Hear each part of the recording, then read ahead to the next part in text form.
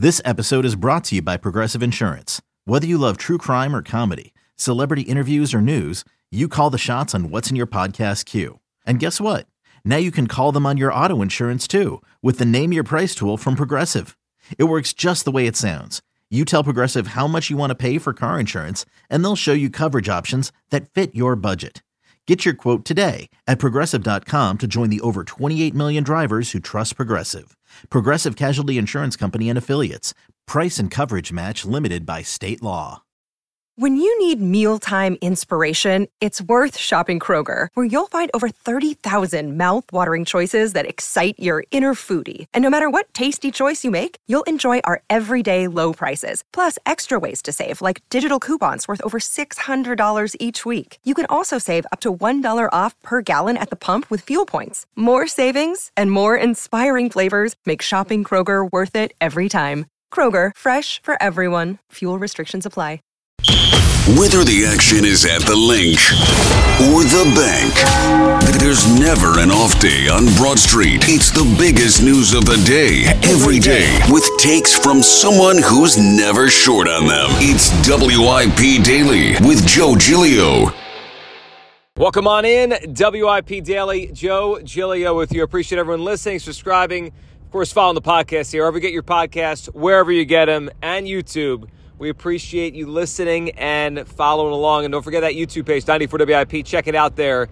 Ton of great video content up every single day. 94WIP, YouTube there. So today I wanted to kind of dive into the other side of the Bryce Harper contract extension request. Boris and Harper really laid it on thick. I mean, really, Harper started doing this last August. If you go back and listen to some of those, the post-game stuff after he hit number 300 last August, he really started talking about, wearing this uniform for the rest of his career and wanting to be here to set records. And the groundwork was laid for Bryce Harper to ask for more years and obviously more money. And Boris laid it on thick in the offseason. And now we start spring training. And here's Bryce Harper again saying, I want to end my career in Philadelphia, even though he has 8 years left on this contract. You guys know by now, I talked about this earlier in the offseason. I talked about it on WIP yesterday. I don't want to give him a contract extension. Not now. No way. I think it is a ridiculous thought that Bryce Harper's asking for more years, more money with 8 years left on his contract. That being said,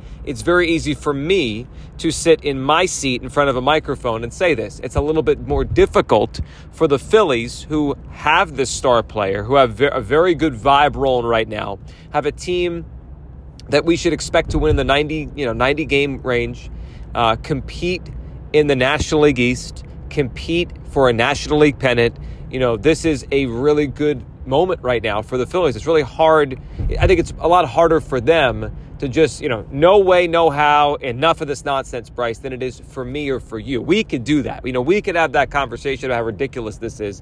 The Phillies have to play the PR game. They have to play the feelings game. They have to do this with their star player and their most marketable player and the face of their franchise. So there's a different level of this. So how should the Phillies handle it? It's one thing for me to just say no to him. It's another thing for the Phillies to do it. Now, so far, here's how they've handled it. Dave Dombrowski, I think, has been Dave Dombrowski could have been a politician. He's really good at speaking. He's really good at not putting his foot in his mouth. He's really good at kind of saying what he's got to say without making a mistake. So Dave's really good at this kind of stuff. And, he did say on WIP a couple weeks ago, you can't always have what you want, but it doesn't mean that they won't talk down the line.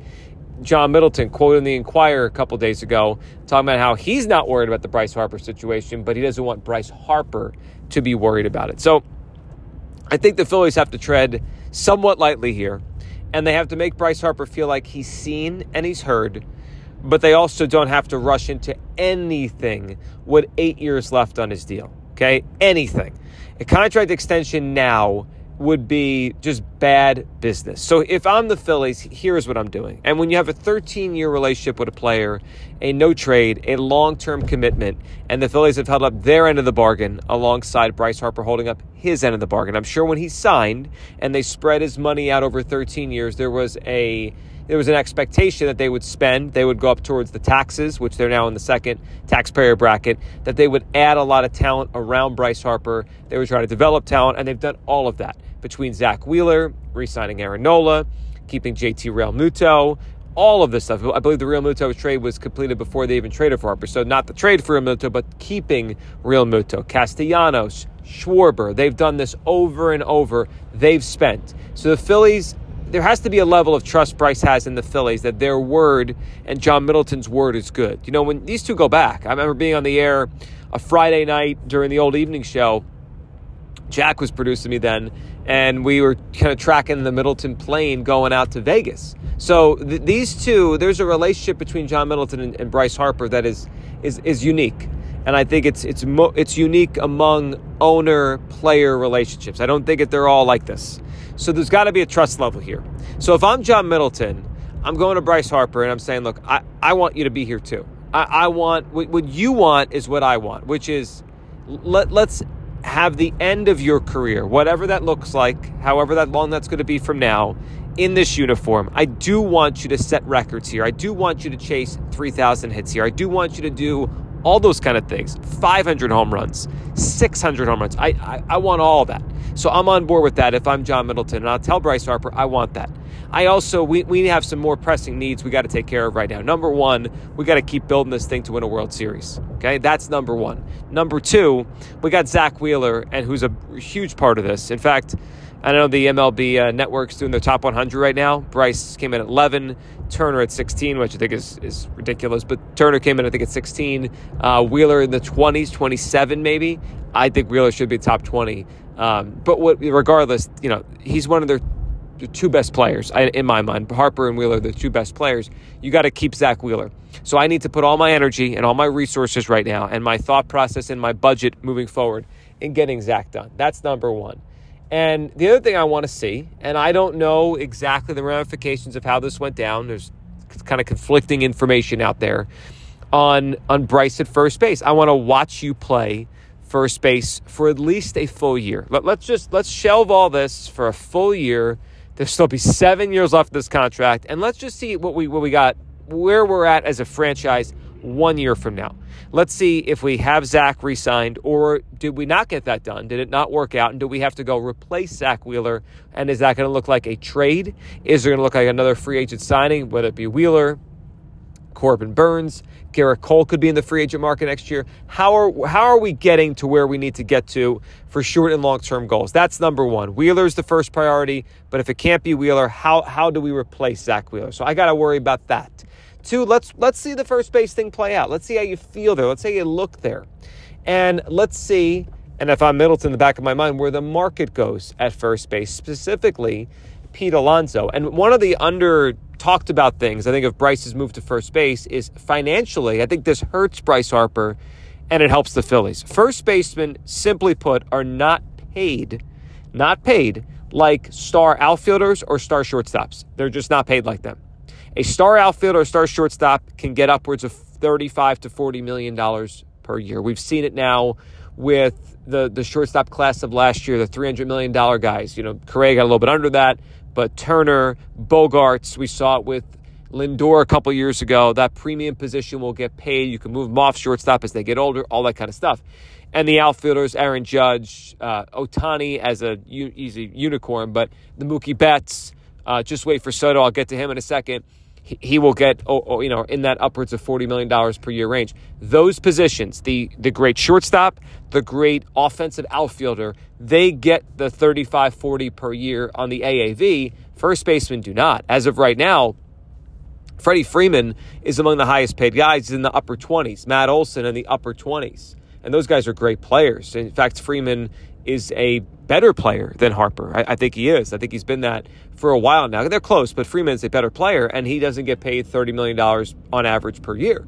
So that's a consideration here. The position you play, well, let's see where the market goes here. There's not been a first baseman signed to a $200 million contract since Prince Fielder, about a decade ago. It's been a long time since we had a first baseman get paid that kind of money. Now, Pete Alonso is going to be a free agent after the season. Let's see where that goes. Mother's Day is around the corner. Find the perfect gift for the mom in your life with a stunning piece of jewelry from Blue Nile. From timeless pearls to dazzling gemstones, Blue Nile has something she'll adore. Need it fast? Most items can ship overnight. Plus, enjoy guaranteed free shipping and returns. Don't miss our special Mother's Day deals. Save big on the season's most beautiful trends. For a limited time, get up to 50% off by going to BlueNile.com.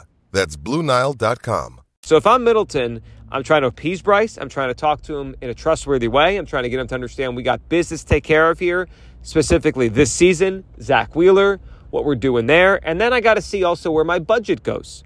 Because over the next 6 to 12 months, the Phillies could, in theory, re-sign Zach Wheeler and then acquire a major star. I'm going to give you two names to keep an eye on. Number one would be Mike Trout. Yes, fishing for trout fishing. You know, I can't wait till everyone gets to Citizens Bank Park when the Angels come in and chance ask out Trout. You know, like ask out. He's for the first time ever, you know, really publicly talking about his future in terms of maybe he would ask out and criticizing the Angels for what they haven't done this offseason. I think this is the most public push by Trout for the team to improve. Otherwise, he may finally ask out. So I think that is a possibility. It wouldn't surprise me at all if the Angels are horrendous this year in a really tough division. You have the defending champion Rangers. I know they're banged up pitching-wise to start the season, but they're going to have, you know, a good offense. They'll be competitive enough. They'll have Bruce Bochy, you know, push the right buttons. They'll score a lot of runs early. Even if the pitching isn't there, they'll probably be in the race, and then here comes Scherzer and DeGrom. The Angels won't be as good. You have the Astros, who are a machine. Even if they take a little step back, they're still a machine. And then you have the Seattle Mariners, and I like what Seattle's done. I think they're going to be a good team this year. Their young pitching is incredible. And if they land a Matt Chapman, it wouldn't surprise me if Seattle is a really outstanding baseball team, way better than the Angels. So the Angels are going to be terrible. It won't surprise me if this is finally the time that might try to ask for the trade. Phillies have some issues. Rojas doesn't hit. Injury, whatever, boom. They need a 4-hole hitter, you know, desperately to protect Bryce, and the Trout rumors start. So suddenly the Trout trade and the Trout arrival to Philadelphia could be a thing this summer. That it changes the budget for the Phillies moving forward. And then the other one, this offseason, I don't believe Juan Soto is going to give up free agency. I don't believe he would do that, even if he loves New York, and I think he will like playing for the Yankees, hitting in front of Aaron Judge, the short porch in right field. He'll be beloved there. The Bronx is a huge Dominican community in New York, and I think Juan Soto will feel very welcomed and loved by the Yankees fans, specifically the ones like literally right there in the Bronx, the bleachers, creatures, all those guys. So it's going to be a fun year for Soto, but I don't believe, as the sirens in Philadelphia go off, I don't believe, and maybe this is an alarm for baseball, Soto's going to give up free agency. You know, Boris has not given up free agency with Soto. I mean, this is the blueprint. You get up to the big leagues at 19, at 20, and by 25, 26, you're in for the all-time payday. It's how the Machado and Harper free agency went, and Soto's the next in line. And one day Jackson Holliday will be next. I mean, this is how it works. These guys, they come up every 7 or 8 years or 10 years, and it's special. And that's Soto. So as we get to next offseason, let's say the Phillies don't trade for Trout, and this season, you know, does not end with a championship, and it feels like they're a bat short. Well, they've been connected to Soto for a while now. I mean, there was that stuff last summer with the plane, back from the All-Star game, the Juan Soto connection to the Phillies, and there's some thoughts out there he wants to be on the East Coast, and I could see a bidding war next winter between the Yankees, who are clearly going to want to keep him, the Mets, who have been kind of targeting 2025 as the spot, and they really haven't had the major, and I mean major move under Steve Cohen yet. Now, you know, you could say that Scherzer and Verlander were big ones, but those guys were older, shorter-term deals. I mean, like the $500 million deal that sticker shock through the industry. That hasn't happened yet under Steve Cohen, and it probably could very soon. So I think the Mets will be involved, but the Phillies could be involved for Soto. So if I'm Middleton, I'm like, listen, Bryce, I want you here. I want you to do all these special things in a Phillies uniform. But number one, I got to get Wheeler re-signed. Number two, I got to figure out, do we need one more player? How do I get that player? Is it Mike Trout?